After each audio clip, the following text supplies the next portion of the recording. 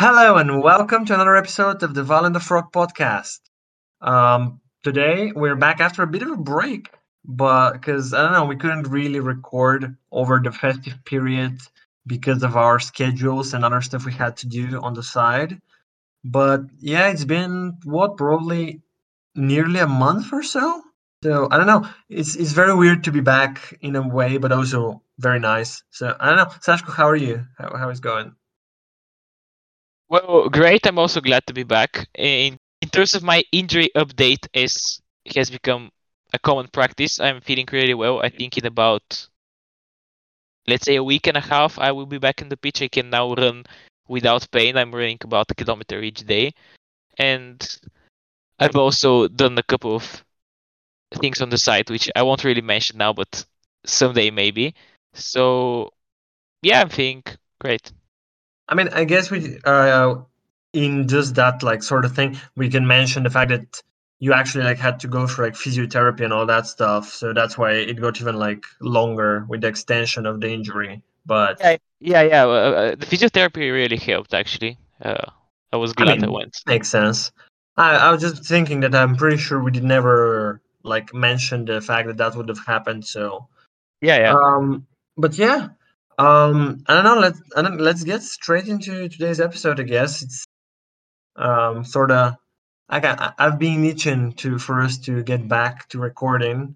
Actually, also, there should be we're pretty much done with the setup for like the other platforms and stuff. So hopefully, from the start of February, we should be starting to release on other platforms and other like shorter content. There's quite a lot of stuff coming, and there's a few collabs that we're working on that should be quite fun. Maybe there will be a few new channels with some other sort of content on them, but we'll see when times comes though. But just I don't know, stay tuned and we'll see where we'll get with anything. But as far as the podcast goes, today we've lined up a little bit of like maybe sort of childhood themed episode.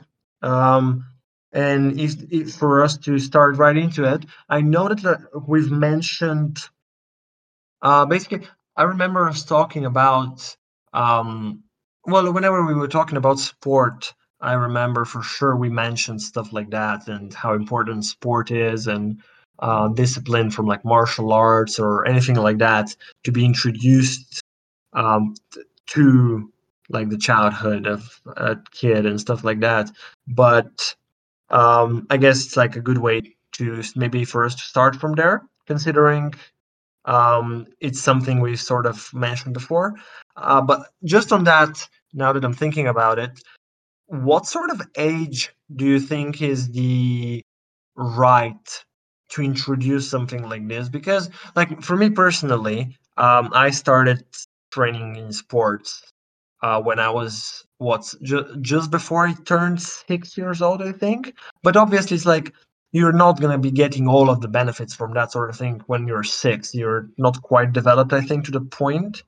But that doesn't necessarily mean it's like a bad thing. So um, maybe the question for like a better wording of it will be what age maybe do you think is too early for that sort of introduction, and what age is like kind of by that point you already want to have done it? So where is like the cutoff points for maybe too early and too late?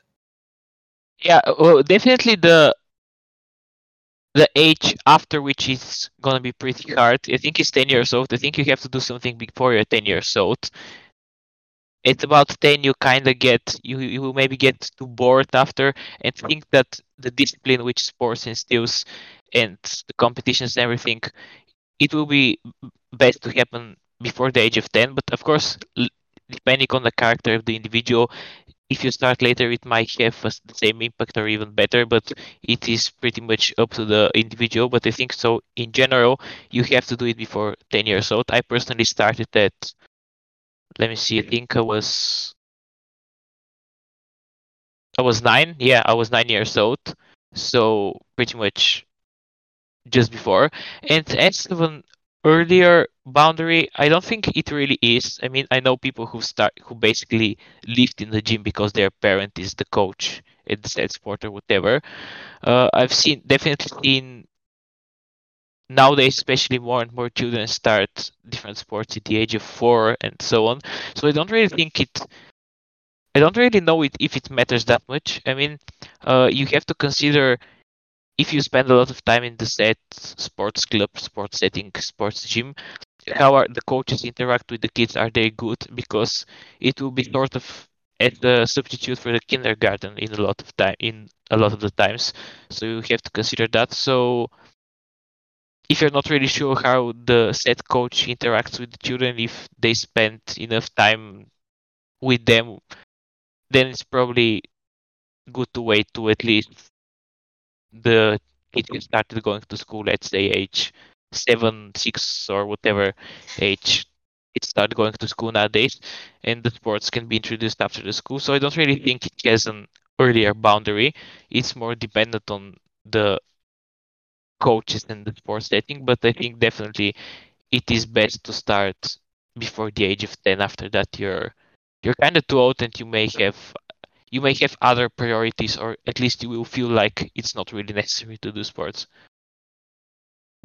I mean, yeah, I got you, but well, I think also in order to like kind of specify, like it's not like I hear you on the 10 as like sort of it kind of gets a bit hard to get into it after.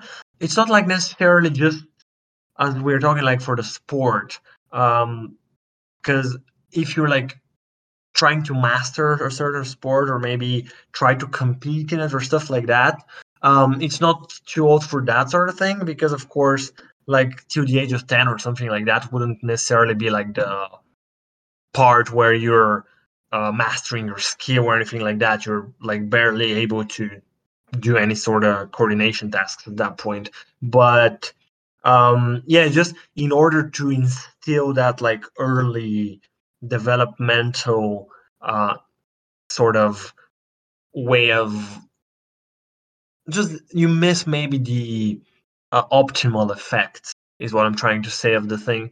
So for sure that, but also I guess um, I'm pretty sure most, as far as I'm aware, for like all the education systems I know, you will have PE in first class anyway. So it may like I guess the government has have like thought that something like 7 or 6 isn't like too early, but and it isn't. I've heard of like some people putting like 3 and 4 year olds into stuff like this, which maybe I think is a little early.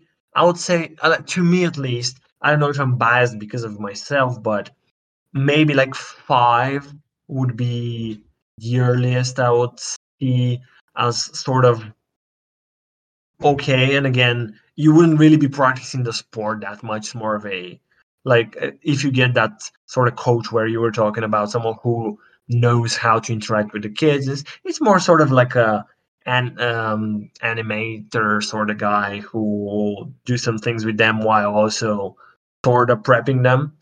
But yeah, I don't know. It is pretty. But the thing is, actually, I wanted to ask you, I mean, before I move on. So you said you started at 9, and that was your taekwondo stuff, right? Yeah, exactly. Okay, yeah. It's it's very different for me in how like I did it because like I was training tennis, basically was from like before 6 years old till around like 7th or 8th grade. Um, it was it was like a I don't know. It was good. It was good times, and it's like I was just thinking like during it. To be fair, it still was like it was quite different with depending on like the character of the kids. Because I remember like the people that I had around me and that were in my group and stuff. There was still like I don't know. There's a lot of a like a gap in let's say the amount of discipline instilled in different children, even like on the doing like same thing from being on the same sports team and everything like that. But do you think that that maybe is like the maybe personal factor? Is that where like the role of the parent may have sort of created that difference, or is it more of a, let's say, a good enough coach would be able to do it with any kid? Well, a bit of both. As we discussed earlier, each person has his own method through which you can connect to him and to motivate him and make him perform better. I think the parents also play a role because you have to be kind of disciplined to be able to, of course, develop your discipline further. I mean, the parents definitely do play a role. Children who are allowed more, I think, will be less disciplined, so to say. But there's definitely also the personal level, of course. But I think through enough physical punishment and spending enough time, definitely everyone can be disciplined enough. And also, if you're in a team setting, if you have kind of instilled the required sports discipline in some of the leaders of the team, then the others will follow them just because they are the alphas in the team. Okay, yeah. I mean, I guess maybe that was sort of like different in a sense, a little bit, considering we were, well, of course, there's doubles, but it's mainly like a solo sport, tennis. And as much as we are like in the same club, whenever you're like on tournaments and stuff, it's not like you are actually dependent in any way on the other people around you. Maybe for support and stuff, sure, but like just you understand it. It's a bit different of an environment maybe than like a sort of team. Considering I remember like there's been multiple times where at like tournaments I have had to play against like club mates of mine. So Yeah. it's a bit different, I guess. But okay. And so now that we've like mentioned parents and stuff, um, I mean, okay, we say that they have a role, and I think that would be something that everyone can agree on. It's pretty obvious, but um, how do you think, considering, okay, let's say we're sending our child out to like a sports club or something at the age of like 5 or 6, and then we would want for them to have that like base of discipline ready in order for that to be molded further once there. So I don't know what would be maybe our way of actually instilling that when it comes to the fact that we are working with like a 2, 3, 4 year old. You mean you're asking if I'm the coach, how do I discipline the No, kid? Or no, I'm just saying more like because you said right now the parents will definitely yes, be like a big part of it, and like the parents will be there before the coaches, right? And they'll be the yeah. ones who sort of are putting like the initial steps into the whole thing, but they're also putting these steps at like a incredibly fragile age, isn't it? It's like I don't know. Me personally, I don't have any experience with working like 2 year olds, but I assume it's quite hard to teach them anything. So I don't know. How do we see that? Like, do you have any? I don't know. Do you have any personal experience and stuff you know, or if not in at all, like why? How do you think something like that might be achieved? Like to bringing that first level of training and discipline to such a young kid. Yeah, well, I have a sort of an indirect personal experience because my father has told me how I was as a kid and what he basically did. So when I was around him, when I cried or whatever, that meant that I wanted something, let's say play, go outside or something, whatever, he didn't really give it to me unless it was really necessary. So he just kind of told me to effectively just, hey, buddy, just stop crying. You won't get what you want just because you're a crybaby. And so that's how I learned to kind of not really cry around my father because I understood that I wouldn't get whatever I wanted in the moment. But my mother was more was letting me do more, wasn't really enforcing any strict boundaries. So I cried when I was with my mother and I got whatever I wanted, but with my father it didn't work.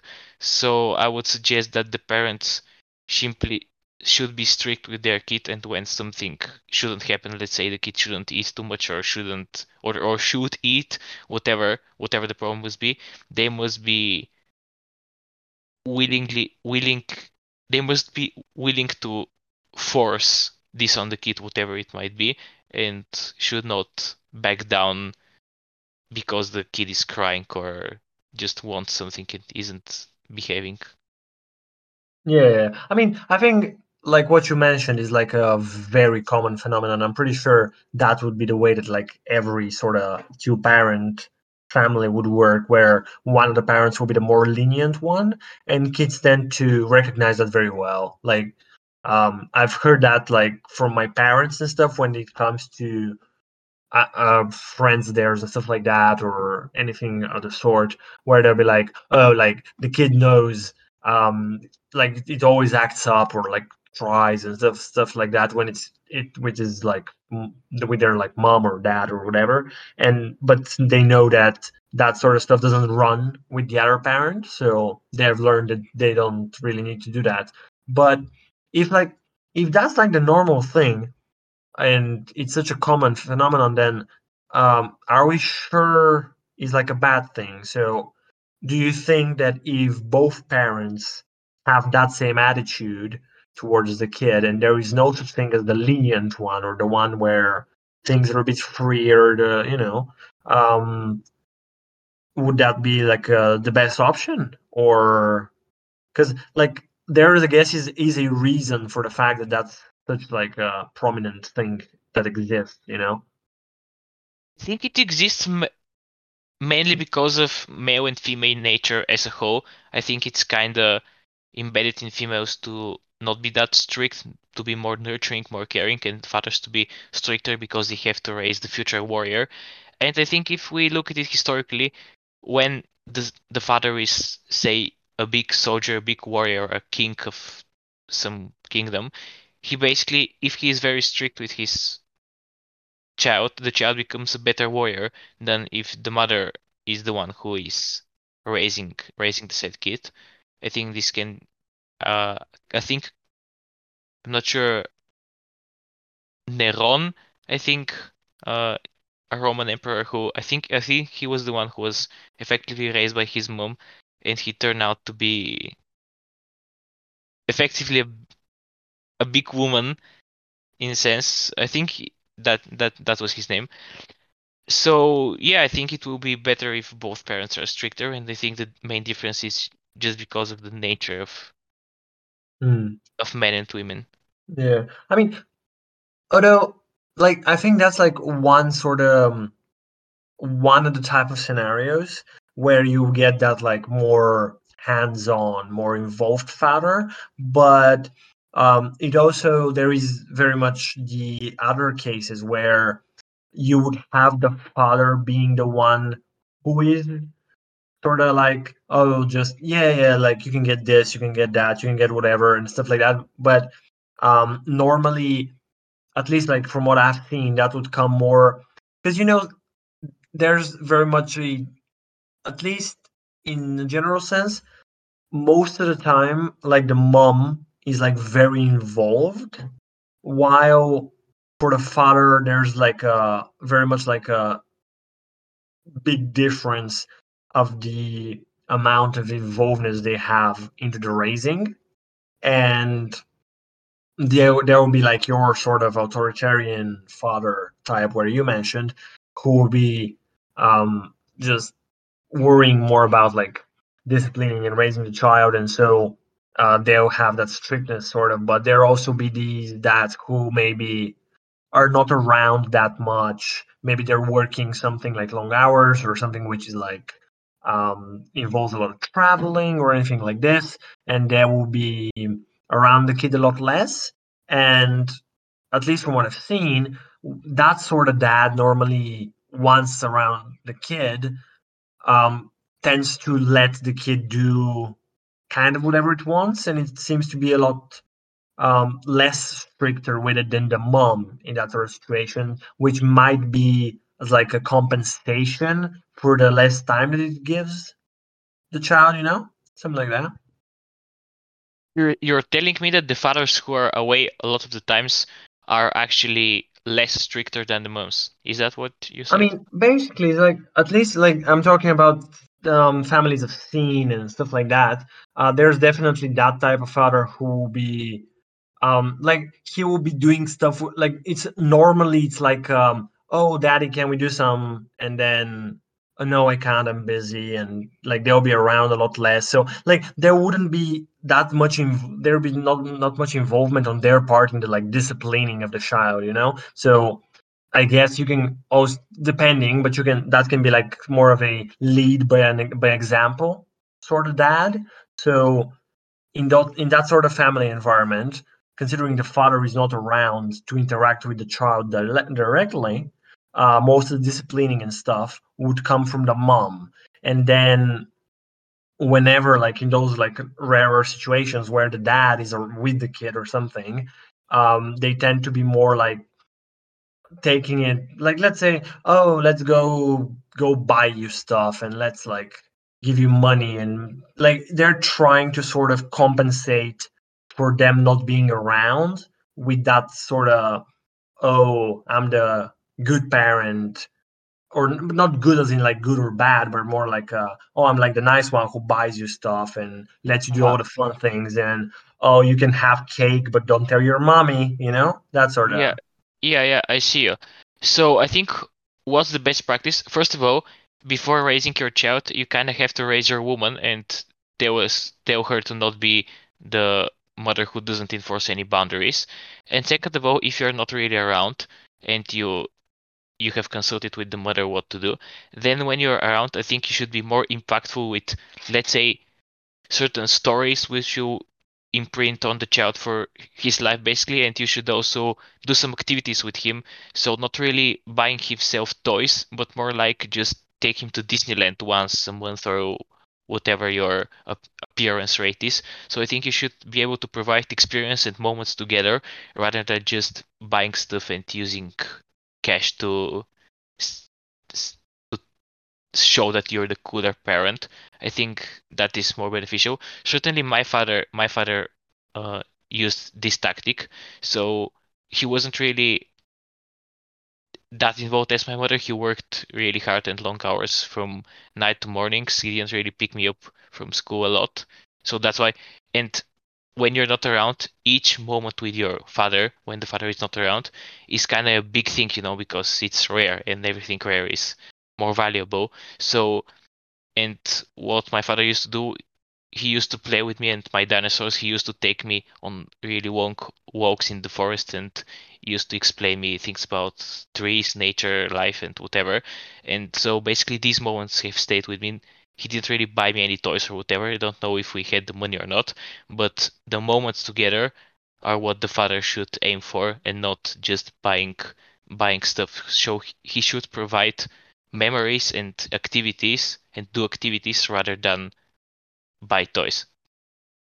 Yeah, like I'm pretty sure there's no really justification for like the credit card parenting sort of thing, which at least when it's only one parent doing it, it's sort of redeemable considering like um the other parent is there to sort of take over the parenting, but there is some cases like more like rich families and stuff where both parents wouldn't be particularly involved, and like the child might be like raised by babysitters or like, well I guess if it's the grandparents it's probably better than if it's babysitters.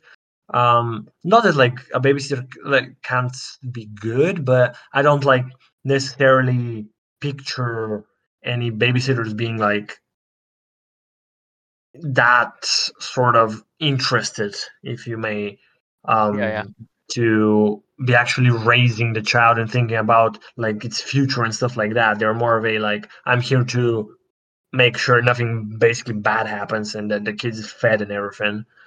Um, but yeah, that is for sure. I They're don't not think raising the kid; they're maintaining the kid. basically.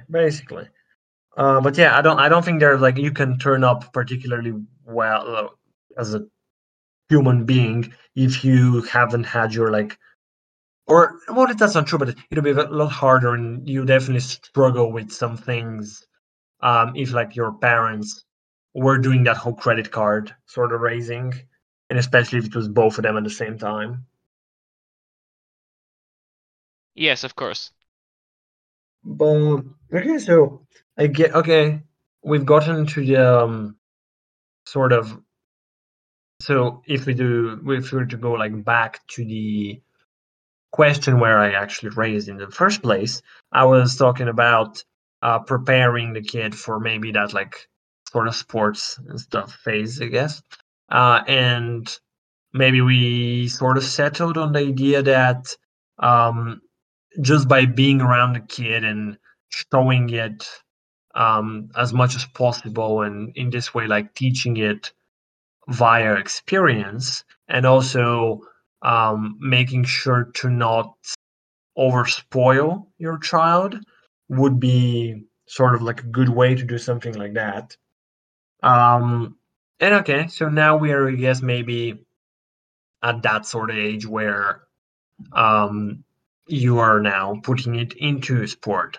But okay, actually, if we just stop there for a second, what do you think is the right approach when it comes to maybe like choosing the sport in like where like to send your kid, considering the child might sort of have a preference at that age, but it wouldn't be particularly like a logical one, nor would the child be that educated on first the options, second like the benefits and like pros and cons and all that sort of thing of the options.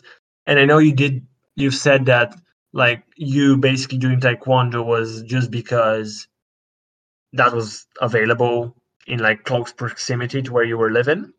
So what do you think is like the right strategy when it comes to choosing the sport in the beginning? Well, you should, of course, yeah. The kids don't really know the options. I think when I started taekwondo, the only sport I effectively knew was football because we played it at school. I didn't really know what taekwondo was, not didn't know how to write it even, how to spell it. But it turned out to be a great experience. So I don't think the kid really knows that much about what sports are there. So you should consider first any reviews basically about the nature of the coach, how is he as a person, how he deals with the kids. And second, you should make sure that the kid is able to experience some sort of competition. So he shouldn't really be just there to stay healthy. He should actually aim to compete and become better because that will drive him to become the best in his sport. There should be some sort of an internal competition. You know, in Taekwondo, it's a fighting sport, so we fought each other. That's effectively the most primitive competition which exists in the history of humanity. So it's a good thing.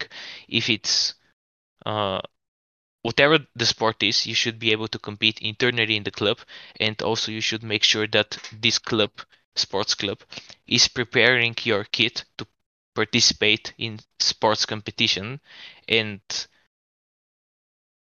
the kid should aim in this sports club to become better and better at said competitions. He shouldn't just settle for the participation award if that even exists in the Yeah, said well, sport.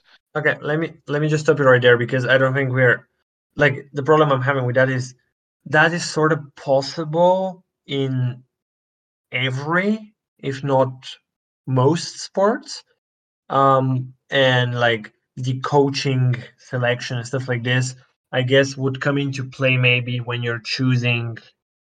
Well, there's two options. Either you've decided to send your kid into a specific sport, and now you're choosing, let's say, which like academy or club or whatever. Or the other option would be maybe we're doing the like whole proximity thing, and there's like 4 or 5 clubs around you, and you just that are in like all in different sports, and then depending on what sort of things they offer, choose the sport by that. But okay, that aside, considering that would be something that I would say comes in sort of after. Um, okay, are you saying that we're choosing the? I guess if we're saying that we're choosing the sport just on what's available close to us, that's like a pre-answered question in a sense. But then let's say the location and stuff isn't like a problem, and so then choosing the coaches and stuff like that would come after. Just as far as like what sport we're doing, do you think like is there like good and bad options? Is there, do you think maybe um good and bad options depending on some sort of trait of like the kid, or like how are we gonna go about choosing the sport, or is it at the end of the day sport, and all of them there could be like a good experience, and in all of them there could be a bad experience, so the actual sport maybe doesn't matter that much in general. Yeah, the actual spot doesn't really matter that much. And two things. If my kid was kind of more was fighting in school or whatever, I would sign him up for a fighting sport, let's say taekwondo, boxing, whatever, kickboxing, in order to get his ass kicked and realize that fighting isn't really the best option out there. And also, I think another thing which is kind of a given, but let's say it, I think that the sport must be physically demanding. You should choose, or at least the trainings. If your kid should use as much energy as possible, he should train hard. Basically, that's what I'm trying to say. The sport should have some physical, should should be physical enough. The kids should get tired in order to for everything to work properly. Yeah, basically, like we're not saying that we know chess is good, but probably not the best Yeah. option for your club. Yeah. Um. Okay. Sure. The fighting thing, that I really like that you pointed that out, because like I was gonna even say it if you didn't go into that sort of direction. It's like, especially, it's not because like that kid is like showing the maybe like sort of violence trend and stuff like that. It's exactly about like educating that child on what fighting is, and like making, I don't know, I think with something like fighting sports, you have like a lot of respect that you learn for your opponent and stuff, and considering it's like, in a sense, you turn your body into a weapon. I mean, there's degrees to that and everything, but because you know that, you start to be first a lot more informed on it, but also just always kind of thinking more, like being more aware of what fighting is and the consequences of fighting and the right and wrong places of doing it and stuff like that. So that's definitely like a good thing to point out. Um, and to be fair, I do agree with you where there may not be that much of a difference when it comes to the selection of the sport, considering like even something as major as team competition versus like a solo competition isn't necessarily a factor in that choice, considering in those sort of early ages, in all of the sports, you would just be doing some random things with all of the kids, and it's more of like a play while also training than like a solid, as I mentioned before. Now we're actually properly training, and we're aiming for progress rather than anything else. um but then, okay, so now we choose that. We are now at the age where like the kids are going to school and all of that sort of stuff, and I decided to start with sport because I think we would both agree on the fact that like sport is like, and we probably have mentioned it whenever we were talking about it. It's more of like mandatory in a sense, for a good child development sort of thing. But then naturally kids will then start showing interest more and more. They'll start showing potential in different sort of fields. And so now I want just to get maybe a bit more into that exactly. So on one side, stuff like just interest and stuff. So on maybe like the hobby sort of side, and also potential is in more of like the full on like developmental side of it, and how to maybe maneuver that like as the child to an extent, but probably also mainly maybe as the parent and just in general, I guess.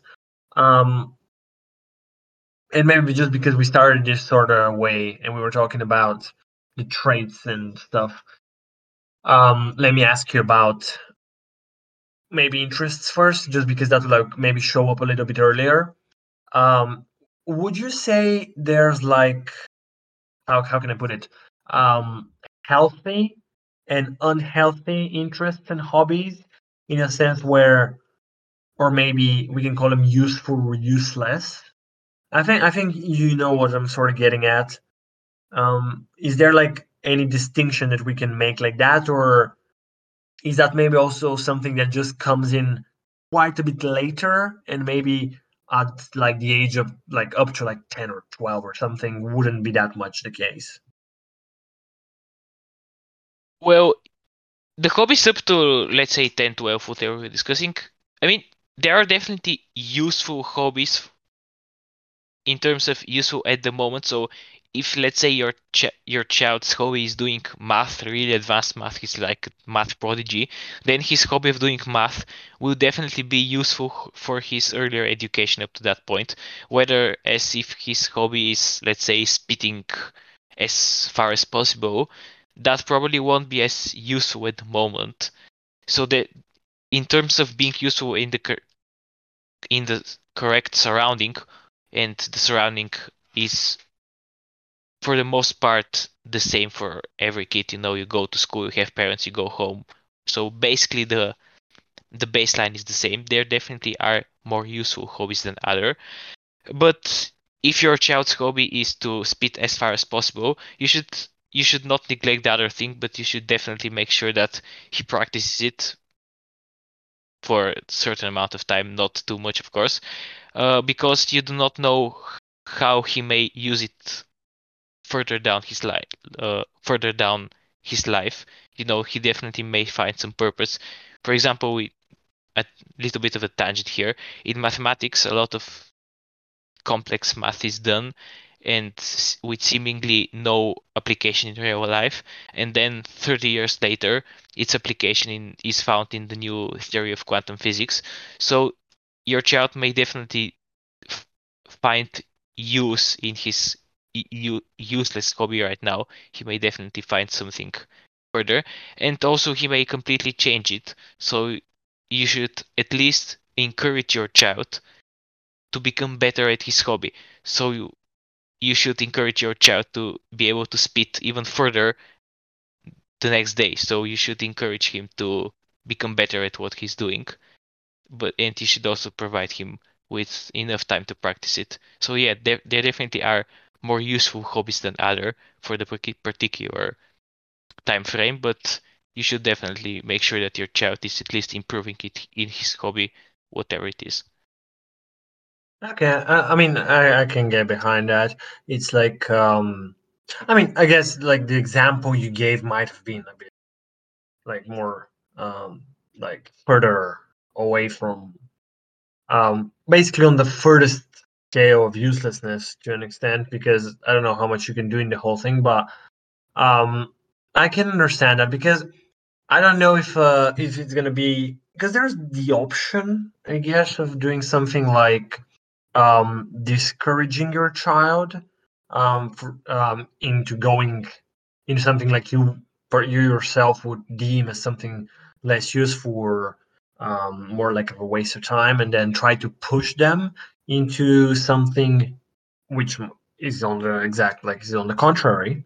But I don't know. I don't think that probably like, you can like sort of propose it but I don't think it would be a good idea to kind of shove your opinion and ideas on them too strongly, and especially in that sort of age. Um, and it might be, I don't know if you would agree on that. And to be fair, there's no like way to be certain, but maybe just letting your kids sort of go into like whatever is pulling them. You can sort of let them explore it, because that might be a better way of them finding themselves and finding whatever like they might sort of have a not just interest for, but also just talent in, than something that like trying to more artificially look for said talent, considering there's so many different fields that exist. And even though like technically you can find whatever you're like have the biggest talent in by trying maybe every single thing until that talent comes out. But obviously, as more on a practical sense, kind of with time and everything like that, that wouldn't necessarily be possible unless you get incredibly lucky. Um, and I guess it's more of a, as much as something like that is like a guess on a scale of life, letting the child do it through natural interests might be more of a, what we can put, I guess, as like an educated guess, if you understand what I'm saying. Yeah, exactly. Because the thing with talent is it's really difficult to find if you're talented or not. Let me give you an example. Naturally, I am very flexible. I know this because I learned that my father was really flexible, so it's in the genetics, and everyone is basically kind of envious of me in the taekwondo realms that I'm really flexible. I can do all the splits, negative degrees, whatever. I'm the best. But in order to find out this was true, I had to practice. So stretching 20 minutes before each session, then after each session about 20 minutes afterwards. And I had to do this for, I don't know, at least a year. So that's, I don't know if we say training 4 times a week or even more when there are camps and competitions for a year in order to be able to be as flexible as I became. So if you have a talent, you should definitely have to put a lot of effort in it for it basically to kind of start to show up. So you cannot really explore everything. So you should basically encourage your child to do different things in, let's say, the following manner. You remember the spitting example I was saying earlier? So what you should kind of do, for example, as a parent is, oh, say to your child, okay, buddy, let's try now jumping and then spitting in the air, and that will increase the distance of the spit. And in this way, you will kind of also push your child to develop his jumping skills and see if he's good at long jumping and whatever. So you should definitely try to mix up the things and that way explore a lot of different areas of life, because if you just sign up your kid for all the science clubs and all the sports, he will not have the necessary time to see if he even has a talent. Hmm. Yeah, I mean, that's always like, it's always been like a little thought that pops in every now and again for me. It's like in most fields, probably the best person, like the person who would, let's say, just because we were talking mainly sports, like the person who would break all the records in that sport, probably does exist. They just never try to practice that sport. And it's like a such a like a weird idea. I don't know. I think it's maybe more of a like just maybe more like it was spawned from like me thinking, oh, um, what is my like best thing? Where should I head and stuff like that? And I'll be like, maybe I'm incredible at, I don't know, water polo. I don't know, but I have never played it, so I would never know. And that's like it's like a very wild idea, considering with most skills, as you've mentioned, there is not really any way of knowing that you have talent for them unless you actually put quite a bit of work into them to begin with. So yeah, I don't know. It's like a very I don't know. It's like you had like the genetics thing, which is where you said, okay, you can based on something like this, and I assume if you look into genes and stuff with DNA tests and stuff like that, you would be able to, as far as like maybe more physical things, and also I'm pretty sure there's also stuff like maybe If intelligence and your stuff father, like that you can sort of yeah, yeah. see. And if your father is an NBA player, if you practice basketball from a young age, there is a very good chance that you will grow tall enough so that you will also play in the NBA. Let's say with Kobe, True. how it happened with Kobe Bryant. So yeah, they're definitely that I think also. Yeah, I mean that's a very like common thing as well. Like most of the sports people have their children training that same sport. That doesn't necessarily mean that the child will be good, but you do see it very often. Yeah, I mean, Um, if you take a random kit for your basketball team and you know nothing about them, you would probably take the Kobe Bryant kit before the random kit.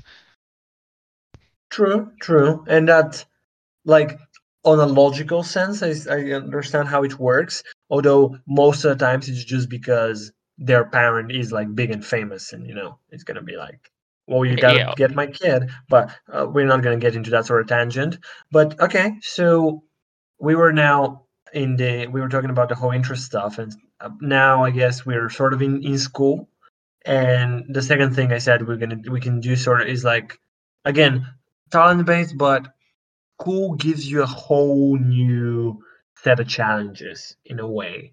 And now you'll be, especially because in pretty much all the education systems, in those like primary, middle school sort of times, you wouldn't have had to choose any subjects or concentrate on a less amount, like a lower amount of subjects or anything like that. So you'll be doing quite a lot of different things, and it's sort of like it's a stressful period as far as like orientation goes, because that's sort of in most countries nowadays, school will be portrayed as like your main option.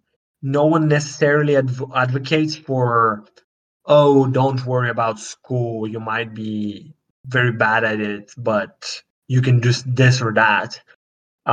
Sort of like the promoted path is sort of like, okay, go to school, see what subjects you're good at school, work on them, go to uni to do something that involves that, and then find a job that is based on that, and you're good. And that's like the basically what is promoted nowadays, especially like Western sort of civilization where I can talk about it. But um, I mean, as I just said, even throughout that, that's not necessarily the case for most kids. Like, there's a lot of people who would not be good at school, and there's also the difference in someone who is great at one specific subject, or and like bad at everything else, or like someone who will be pretty good at all of them, but like wouldn't excel necessarily in any of them.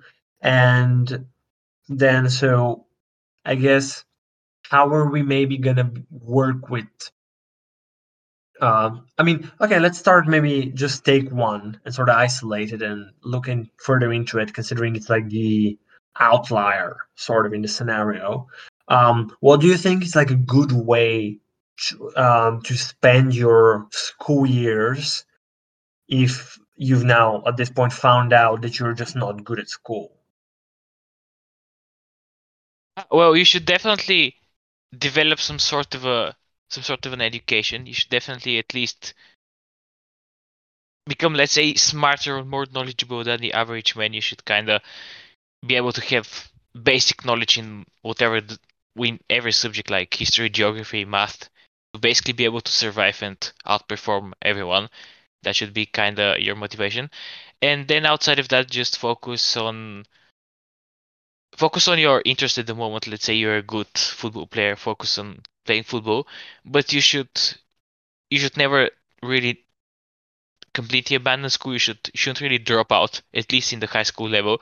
You should be able to complete your high school without dropping out, because first of all, let's face it, high school isn't. I mean, the material isn't that hard. It is actually extremely. The level of education actually gets lower and lower, so it's not. It is objectively not that hard to finish it, and you should pick up the required knowledge in order to be able to survive later in life. So it puts a unnecessarily at least some sort of a base in what you do. And also, if you're not really good at school, you should also finish it, because in life you don't really always do whatever you want to do. And in the said situation, you don't want to go to school, but you should still put up the effort and complete it. And that will prepare you for later when you don't have to do things which you don't want to do. Even in sports, let's say you're doing taekwondo and you have to run, and you're like, well, why should I run? I'm not training for athletics. And you hate running, but then you will still do the running because it's good for you. And so I think you should put up and at least finish, at least the bare minimum is that you should finish your high school and become more knowledgeable than the average man. Oh, yeah, for sure. Like, I think that's like high school level is like, because that is always like sort of at least like a safety net that you can fall back on if you maybe are looking for a job or anything like that. It's like a very good base to have, and it's I would say quite achievable. Like you don't need to like go into university education or anything like that. But one thing that you mentioned where you said, okay, if you're like good at like a sport and stuff, you can concentrate and stuff like this. And I would like that's sort of like a blessing in disguise, I would say, considering school is what like pretty much most of your life for about 12, 13 years. And if you have like a thing that you know you're good at and you have concentrated on that, that's a lot of time to practice. Because at that sort of age, outside of going to school, for most children, you wouldn't really have anything else to do. Yeah, So, exactly. You just waste your time playing video games. So just go in the gym. I mean, maybe not gym, like going in the actual gym, I would not advise for children. Yeah, I meant Um, the sports Yeah, sports gym. I know what you're saying. I'm Yeah. just throwing it like that out there, but yeah, because and also to be fair, if you, as I said, like the two types of like good at school sort of people, like the more one-dimensional and the more like well-rounded. I think as well, if you're like on the one-dimensional sort of path, it's also quite good because you have a lot of time to concentrate on that subject. But I think I don't know. That's like then it's easier, I think, in a way to at least know what's going on, and there's like more security when it comes to it. Because okay, I'm good in this subject, or okay, I'm not good at school, but I'm good at this thing. So let's do that's the thing I'm good at. That's the thing that the only thing basically I've found out to be good at. So let's do it. While like the other two, where it's like someone who's bad at school, but also hasn't yet really showed like a talent in any other field, as well as those, oh, I'm pretty good at school in like every subject, but like there's nothing like there's not like one which stands out. I think that's like the more annoying position to be in. It's like it's not like it's necessarily a bad position. It's basic considering on how low level of it development it is. It's a technically the same position as the other people, but it just I can like it would feel so much more insecure and so much more like I think you as a person would be a lot more lost as far as like feelings go, at least. because of the fact that you would have that long period of time where you wouldn't have it for like developing yourself in that sort of way, but you have it more as if to for like trying to find what you're good at. But it just sounds like a lot more weird of an experience to have. Well, yeah, if you find yourself, I think if you're, let's say, good at each subject as you said, you would kind of start realizing that before, let's say, you finish your high school degree. So you should at least try to go deeper in some areas to see if you're actually good at it or just good enough for the high school level. So I think you should do that. Yeah, I don't know. I mean, I did like that's sort of more like my high school experience, I guess. But I don't know. I did and I didn't go deeper into stuff because it's more of a like I've always been sort of motivated, I guess, by my interest at the moment. So a lot of what happened was okay, this subject seems interesting right now. Let's get deep into it, spend like a little bit on it, and then something else would seem interesting, and I'll then jump ship. Um, and I guess that's how I ended up not really choosing anything at the end. But I think it's just because I sort of found out that the reason I never chose one is that none of them were actually sort of the right ones, I guess. Considering like I ended up in positions where I'll be um, like doing the like choosing my uni degree or something, and I would go by through like a list of like 150 different um, like subjects to have as like the main one at uni, and like I was like crossing off which ones are not for me, and I crossed off every single one on the list. It was, yeah. I mean, it wasn't necessarily like it is funny, but it's not like at the moment, at the time, it was like very like oh, but I guess because exactly what I was saying, like especially for us, the way we were like academically risen, I guess you can say that, um, raised. There is like it's I never really thought that there is the option to not go to uni. Like it always just seemed like okay, now I have to go to uni. What are we gonna do there? It's just now a bit later that I'm like, okay, maybe like uni in no way is necessary. It might be good for certain people and not good for others. But I don't know, at the point where like I was having to make that decision, I didn't really even consider the option of being like, well, let's just try doing something else.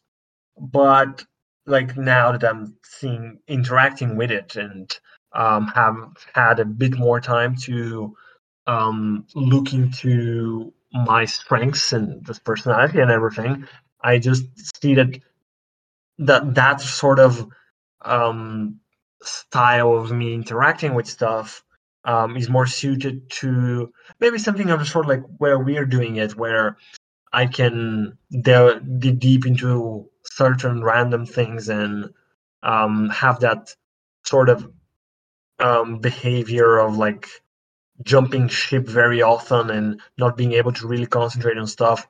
Not as like oh, how can I make it work with those other things? It's more of a, okay, that's the sign of we need to find the thing that actually suits it, which just might happen to be outside of what was the options at the beginning. But anyway, Yeah, that was a bit of a yeah, yeah, yeah. Go exactly. on.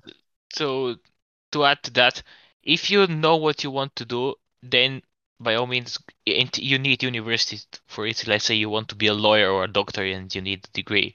Then by all means, go ahead and do it. And if not, then don't really go to uni. Just, I don't know, start a business or find a job and explore the different options that way. Because also in some countries, the university is quite expensive and you might get into debt. So, for example, let me give you what happened to me. So I had to go to university when I was the right age, finished high school. I wanted to become a physicist, so I went to university. I'm now in university, but also what you have to consider is that I chose a university which doesn't put me into debt. It's cheap. And so when now I change my interests into becoming a footballer, I won't be having to really regret that decision because I won't have thousands of dollars. I won't be in debt of thousands of dollars to some government which doesn't care about me. So you should also consider that. So if you're not really sure what you have to do, either go into some really cheap university and explore things that way, or don't go into university at all. Because even if you go to the cheap university, you will also you will also kind of be tied down to do the things connected to your subject you're studying. You won't really have all of your time free. I mean, it varies on the subject, but yeah, that's what I wanted to add. Yeah. Oh yeah, I was just gonna be like, okay, maybe I went on a bit too much of a tangent there, but like what you're saying is sort of true, but like I don't know, it's also sort of dangerous to try to like if you don't necessarily know, like if you're not much of a prodigy in anything at the moment, going into university, as much as it might like be somewhat, it might not be like the best thing for you, but like you can push through university in the same way you can push through high school. So if you don't have any options, it's a pretty all right option considering it'll just give you like you get a degree, and so that will help you quite a lot with like the random job you can get after if It's you the safe haven't like choice. what you say. It's the safe choice. It will provide you at Yeah, least it secure gives you minimum like income. higher base, yeah, for Yeah. sure.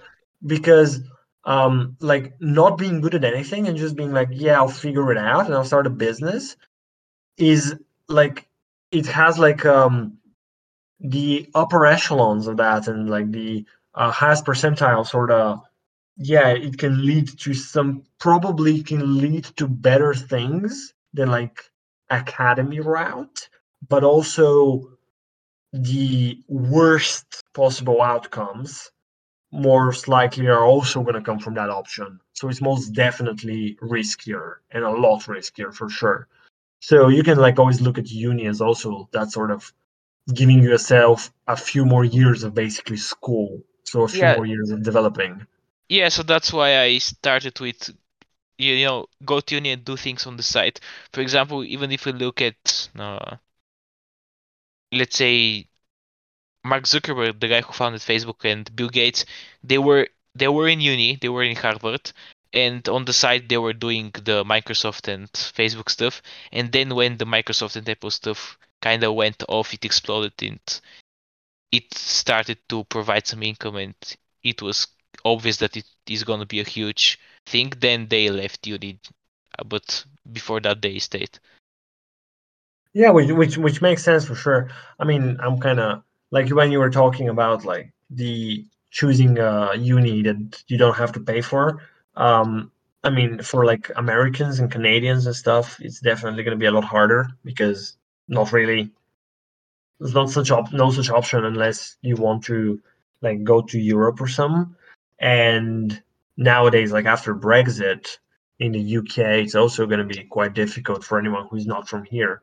But because like the back in the day, sort of, or like home sort of fees with the way it's set up in the UK, it's also quite alright. Like the scheme for repaying your loans and stuff are, I would say, so well made and so like forgiving as far as terms come that it's not like, definitely you cannot compare it to something like America where you're just like 100 and few thousand in debt, and then the whole, I'm pretty sure like I had seen a statistic like back in the day that what was it, maybe like a quarter of the USA have like I guess a net worth or whatever, like of under like $10 or something, just because all of them are in debt.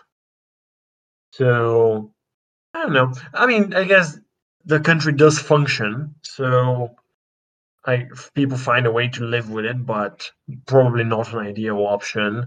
Yeah, the Um, in the US, the average, sorry for interrupting, in the US, the average college debt for a bachelor's degree is $28,000, and for a graduate school loan, it's $71,000. so yeah, that's like even comparative to the UK. If you're going to the numbers of like 70K, it's quite a jump. But yeah, anyway, as I was gonna stop it like maybe like I don't know 5-10 minutes ago. Let's now get back on track. So there was like a few random things that I wanted to throw in when it comes to school. One thing which we've never really discussed, but is something we can discuss is how do we think that something like introducing uniforms in a school um, like affects, I guess, the experience of a child through school? Because like here, it's like a pretty much a very very common practice, and there is some countries where it basically doesn't happen. There's like only a handful of schools that do it. Um, as far as I'm aware, you've never been to a school with uniforms. Is that correct? Yeah, that's correct. And well, neither have I. But I don't know. Like they do say, I've personally always found it quite pointless. I know they speak a lot on like, okay, the children will be now dressed the same way. There'll be maybe like less differences, so I guess there'll be less for them to pick like on one another. But although like the kids will like find different things to like, it never Absolutely, yeah. made That's sense. what I was Yeah. gonna say. If you wear the same clothes, the rich kid will get bullied because he has a better phone or is fat. I mean, exactly what you said. There, there you will be bullied in some way, whatever you're wearing. So that's basically pointless. And I think, I mean, it's kind of nice to have some sort of a not really uniform, but some sort of clothes to put in, let's say when you're going to an international Olympiad and you want to represent your school. But we kind of had it with the semi-get t-shirts. So I mean, we had t-shirts in which had the symbol of our school, and that was basically it. And we wore them like once a year. So I think if you're going to some sort of a competition where you have to represent your school, you may want to put up some t-shirts which symbolize your school or whatever. But in terms of everyday use, it's kind of pointless. I mean, you should just wear what you feel comfortable in. And to be fair, in most schools, it's like just the uniforms cost like hundreds, if not like thousands of whatever currency you want to put that in. But I don't know, it's always seemed like more of a scheme for the school to get funding rather than anything else. Yeah. I don't know. It's interesting that you mentioned bullying because that's one thing that I actually sort of forgot that I was gonna ask. Um, I have had very weird conversation on bullying because as far as the online culture, the internet, and like that whole, as when we're talking internet, that would be more like Anglo-Saxon sort of world. Bullying seems to sort of be something that every single person experienced in some way, or at least, well, if you ask them now, there's not many. Like you either had someone who did bully someone, but they might have been bullied anyway outside of that. But I I never have heard anyone say something like, "Oh yeah, I never got bullied. It was great," and stuff like that. And I don't know if just because like we went to such a like weird sheltered environment of a school that I didn't like. Would you say there was bullying around, like, let's say around us? And because I don't know, do you think there is, let's say, if you say no, do you think maybe people from, let's say, the UK or the US would then look at that same environment that we were in and they would say there was bullying there that maybe we don't really recognize in that sort of way? Well, I mean, I was bullied a lot from the earlier stages of my life, so I kind of overgrew it pretty fast, and I wasn't really even paying attention. So if it happened, I didn't really notice. So I mean, there were some points in which there was bullying as I look back onto it. I mean, not particularly towards me. I don't really give it anymore. So, but towards some particular people, probably there was. So there was a little bit of bullying, but as far as Americans, I mean, I have cousins there, and what I know through them and what I've seen in some movies, I would say that in American schools there is more bullying than there was with us, especially in the high schools. So I think we weren't really that bullied. In terms of the UK audience, I don't know what happens in their schools. Yeah, I mean, that's like, I guess that would be the people that I have like personally spoken to and stuff.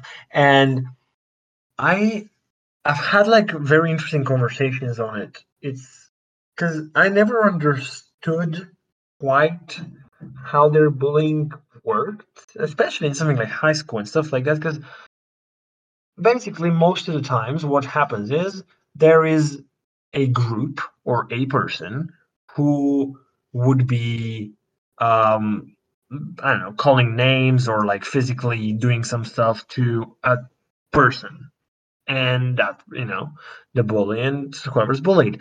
But that sounds like a very weird thing, first of all, to happen to like 16, 17-year olds.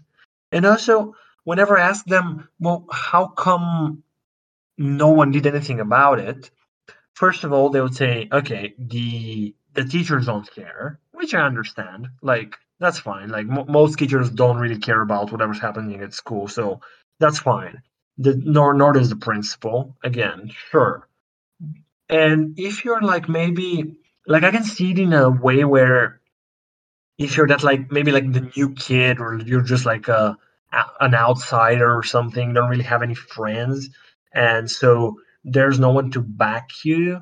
The only thing that, like, I guess, either you need someone random as like a teacher or something to care and do something about it, or you have like your parents turn up and try to do something, which are a bit more of like a stretch sort of a scenario. But for like the average child, like, how come, that's what I was asking them, like, how come your friends don't do something about it? Because in a way, went through high school, and like just how we are, someone like, and we're not talking about like, because we would have had like a lot of like jokey stuff. There would be like, you can like pull pranks on each other, and you'll be like sort of mean to each other, but it's more like it's like a broy sort of being mean for the sake of being mean, not actually like being mean with malice.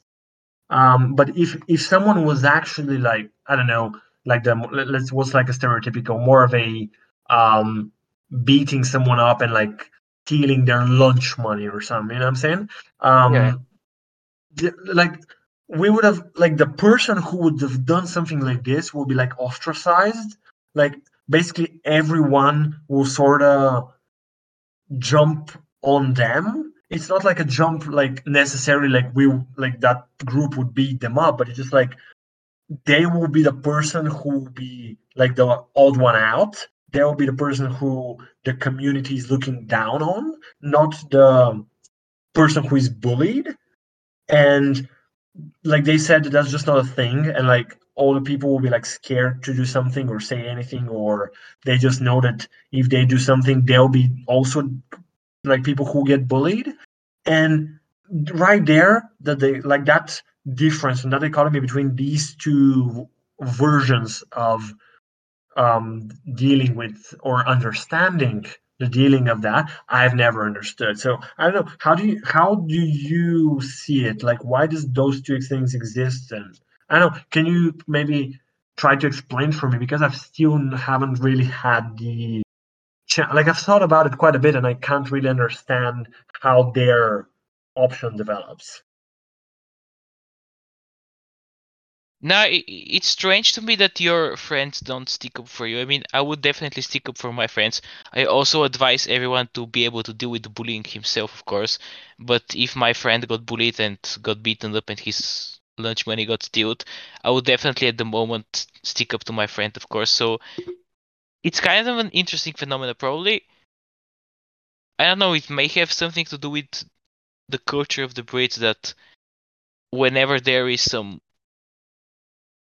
ranking order established, they are kind of too afraid to break it. I don't know. They were a monarchy for a lot. They are a monarchy from a very long time, so maybe that's something to do with it. I cannot particularly speak and haven't been inserted in that culture, but yeah, it's definitely strange to me that you do not stick up to your friends. I can't really can't really explain it either, unless I mean the basic explanations are that is that they're all cowards and that they're too afraid to do anything. But if that happens too often, then that's probably a problem in the culture itself and how the kids are raised. I think Hmm. yeah, I that's mean, my that's what falls to my mind. I have like a okay, I have like a one further question on it, which might help, and then I've had one theory that I've sort of thought of. The question is like, well, even if it's not like friends, like, because okay, you might only have like one or two good friends, and a small group of people is not necessarily gonna stop bullying. It's like it's not really like if you're standing up to a bully, there's not really like a specific right way to stop the bullying. There's not like a formula for it, so there's no way of like make being sure that you'll be successful or anything. But like, let's say it was like in our class or something, and then we had that one bully who would like be doing something like even the people who would not be like good friends with that person or those people who are getting bullied, they're gonna be like, oh, what are you doing? Like, what you like? You like no one would like no one outside of that one bullying person will be approving of whatever the bully is doing, and so you know what I'm saying? It's like everyone will be negatively um like all their feelings will be negative towards that person, and they would treat that person in a bad like that person, if he or her was trying to bully, will be then sort of isolated socially, and no one would like them, no one would talk to them because they're like because everyone understood what they were doing. And so I don't know, because that's at least what to me I feel would have happened in like our environment. And so I don't understand how that doesn't necessarily happen in like other environments. Well, maybe we've just kind of matured earlier. I don't know, because bullying effectively happens because there is competition between the individuals, and you have to be better than them at whatever. And there are two ways. You either, let's say, become the national champion in whatever sport and walk proudly and say, I'm the national champion, you ain't, you're less than me. Or the other way, you just try to put the other kids down, and that's bullying. You just state to them that they're less than you and you do the necessary actions to show that. So if the problem hasn't been settled, and that happens in the high schools in the UK, that means that simply the children there aren't mature enough to realize what is bullying, why it happens, and haven't had the balls to stop it if it happens to them. I mean, okay, so let me propose you that theory because as far as I'm aware, that's the only thing that makes sense to me as like the possible thing to cause such thing, which I can like factually speak on because like something like culture, I don't know statistically how to incorporate in something like this. Like we don't know. It will be more of a guess. So the one thing which I think might be the cause would be the fact that okay, how we did it was we we had our classes, right? And so there would be a group of let's say 25 to 30 or 20 to 35 if you're going very broad. Uh, Children who would be together for like 5, 6, 7, 8 years, and they do every single thing together for what is it like 6, 7 hours a day, 9 days 9 months a year, 5 days a week for 7 years. So it's like no matter how close you are with different people within your class and stuff, you've literally developed and grown up together and everyone knows everyone to an extent and everyone has some sort of relationship developed with everyone to an extent, and so it's like more of a developed community, while here what you would have is from the beginning children would be in random classes with random people at random times, and even though they would like have their friend groups that they're part of throughout the day, just for one day they might have 200 different people in their class, and the next day they might see only like 10 out of the 200 they saw yesterday. And so because their education system is structured that way, I guess you don't really develop that sort of like because you'll be bullied by this random person, and then all the people from your own other classes might not even know that that person exists. And then so many different people see you that most of the people don't wouldn't like know that you even exist. And that's like will be completely different to how like the social structure would work like for us, you know? And I think maybe that could be an explanation for a difference there. I wasn't aware that the UK system functioned in that sort of way, but I think we discussed it in our How to Run a School episode that our school system, we agree, is better. So I definitely see where you're coming from, and if that is how education happens in the UK, so it's basically the US method as far as I understood, then yeah, that might be also a reason, because if you're just meeting this person for 5 minutes a day, and these 5 minutes are the 5 minutes through which he's bullying you, then yeah, I see where you're coming from. Yeah, I don't know. That's just like the only thing that has made sense to me, considering like, well, we just as like I said, well, we'll be very close and we'll know very well everyone, even the people we are not particularly friends with. What seems to be the case in here for most people is they never really like they could have been in a class with somebody for 5, 6 years and like they didn't know. You know that like sort of those high school movies where you have like the nerdy guy who talks to like the hotter girl and she was like and he says something like, oh, how can you not know me? Like I was sitting behind you in maths for 5 years or something like that. Yeah, that would That's have. not that's just not possible in our education system. It just doesn't happen. Yeah. So I don't know. Like that's the only thing like I could come up to why there's such a difference on how like a bully would be looked at within the social system of set of a school, I guess. Um, okay, so I mean, I don't know. I feel like there will be a lot of people that would find very like I'm pretty sure we would probably be the outliers on this, so we will be the weird ones. But I guess that's I mean it ours is better anyway. like I prefer to. I don't know. I don't see. I think we probably did discuss it. You're right. Just the Yeah. difference of having to change classes or to not.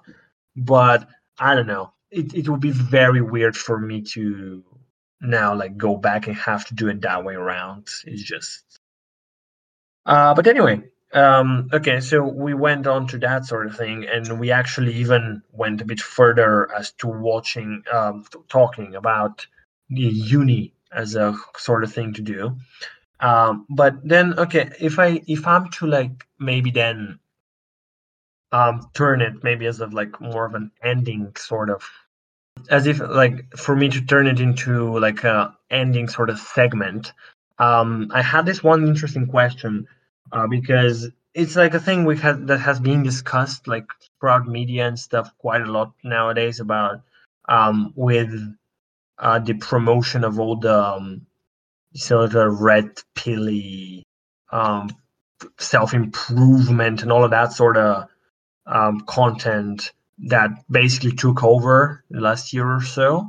There has been like a very big stigma on not optimizing your time. And we did say stuff like stupid or useless hobbies as a child. And then where is the cutoff point?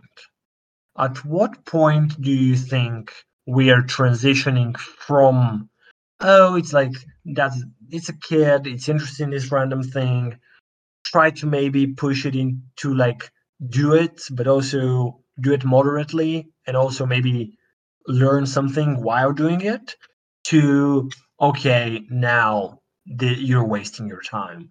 Or like is there such cutoff point? And if there is such a cutoff point, what sort of age are we talking? I would say the age of 18 where you become the officially an adult. Well, basically where you separate from your family and have to make your own money. And if your hobby is, let's go with the example of spitting, if you're just if you're not able to monetize your hobby, for example, you can become a YouTuber and do videos how you spit. You know the I forgot their name exactly, but they're Dude Perfect. I think they're guys who throw basketball balls from very Yeah, far all sorts distance. of And like sort yeah, of yeah. experimenting, So trying to. yeah, if you did that with your boys when you were at high school, just try to hit the basket from 2 houses away, and you would have thought that was useless, but you were able to monetize this, and now I think it earns them a very good amount of money.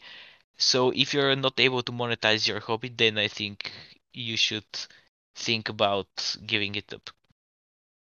And Okay. or at least this hobby should be able to provide value in some, at least uh at least keep you in a good physical shape, I would say. So if your hobby is jogging, then it's okay if you do it not for like 13 hours a day, but it keeps you in good physical shape. So as long as it does something good for your money, for your health, for your physical shape, or for your ability to attract females if you're a boy, then I think that you should keep it to a moderate extent. Okay. I mean, that does make sense. To be fair, like that would then, especially on like the monetizing front, it would sort of basically mean that everything can be a good hobby. It's just whether or not you will be able to um do it. So maybe like a better way to look at it is could be like, if it's not stopping you for like from progressing in all those departments, where let's say now you've went through uni and now you got a job and stuff like that, okay, I guess your dream of throwing basketballs might be gone. But then if again you try to develop a channel from it, as you said, during like your off time and stuff, like it can always be useful as long as you concentrate on trying to make it useful. But then okay, that is true. But then stuff. What about like stuff like something which is like very proficient and everything, but like stuff like watching movies and watching series and reading books and playing video games and all of those like sort of off time activities that as much as they might like you can easily like call them well you're wasting your time because you're just doing something fun basically like and they're not like sports and anything like that so they don't necessarily develop you but they are something that basically every person does and so does that mean no one should be doing them or um it's okay to do it as long as again you can always have like a bit of a break from the like the important things or should you continue doing them but try to use it in some like how are we going to treat that activities. Yeah, I think they're basically useless if you're not able to monetize them, or at least use them to a certain extent. Let's say the owner of Ferrari is a really good Call of Duty player, and you're able to connect with him through Call of Duty, then maybe it's a good idea to continue playing Call of Duty with him to establish that sort of relationship. But otherwise, it's just basically a waste of time if you're not maintaining some social contact which is beneficial to you in some sort of way.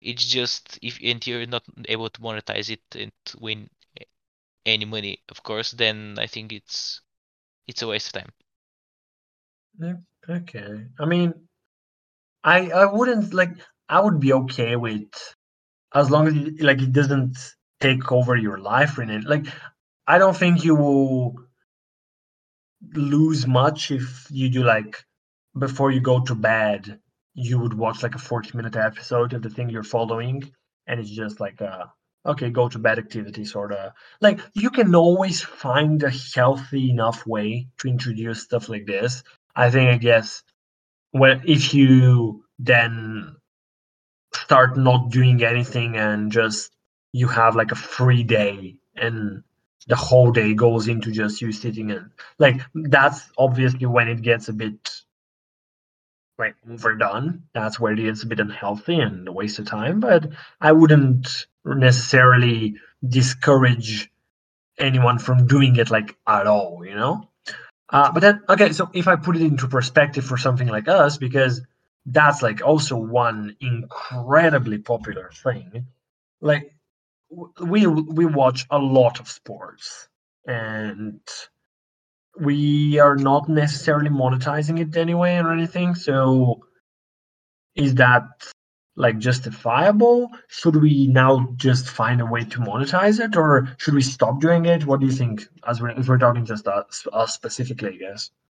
If you're playing the said sport, I don't think it's that bad to watch it because you will, of course, become better if you watch it the right way, and you will also find a common topic to talk about with not really colleagues, but think guys who also practice the same sport. So you will establish important friendships and relationships through that, or you will at least have the opportunity to. But if you're not really playing the sport, if you're just the fat dude sitting on the couch all day and watching American football, then you're probably wasting your time if you're just sitting there watching it and not doing anything better.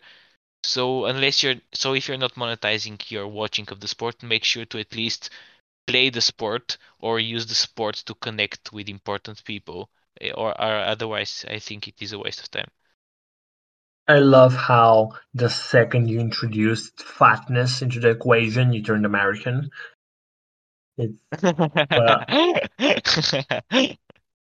but yeah I don't know it's like I guess also sort of it's like a self-fulfilling prophecy in a way because like I remember back as a kid there'll be like snooker on and curling and all that sort of lot and like I'll be watching a lot more different random sports nowadays it's pretty much only football and that is the sport where like I would play weekly as well so yeah I mean I guess I can way I passed your judgment of Yay! time wasted. not time wasted. I'm pretty good at that. I did time wasted for one to us, but that's a story for another day. We probably would have to have like a little bit of like a episode of like story time of maybe us playing football together or something like that, and we Yeah. can bring some of our teammates and stuff on. Could be interesting, but we'll have to think how exactly something like that will be structured and if something like that would I mean it would suit it would suit this, I guess, but also like just as maybe like a little bit of a leak maybe of information for anyone who stayed to the end of the episode. There is a possibility of a football sort of content orientated channel to happen because I don't know, we've always kind of felt like introducing something like this into this platform would not necessarily fit it perfectly. And so maybe we'll be starting that at some point soon. We'll let you know if it does happen. But, well, I guess we'll have to decide if we are talking about our experience with football and everything. Would that suit more here or there? Maybe both. But that will be a conversation for another day. But yeah, I don't know. I think we've had like a pretty good timing on it. We've been going for about just over an hour and a half, which is a tiny bit, I think, shorter than some of the stuff we were doing mainly before. But it's a pretty good time. I think we went quite well through like basically the whole of childhood, starting with the whole discussion at the beginning from like basically 3, 4 year olds to then a little bit of a touch on university. And for like a comeback episode, it feels good to sort of end it around here. We're probably gonna try to then also be back with content a lot more regularly now that the festive season is over.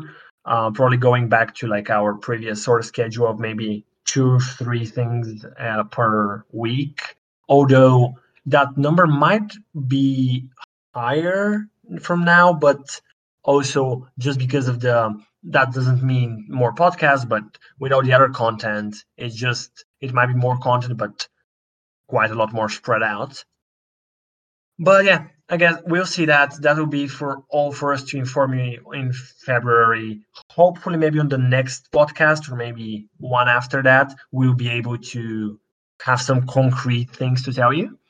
But as far as this one goes, I think yeah, it was kind of a nice one to get back. Some like typical Val the Frog sort of style education, child development, and sports stuff. So I don't know. I personally quite enjoyed it. I think it went quite well.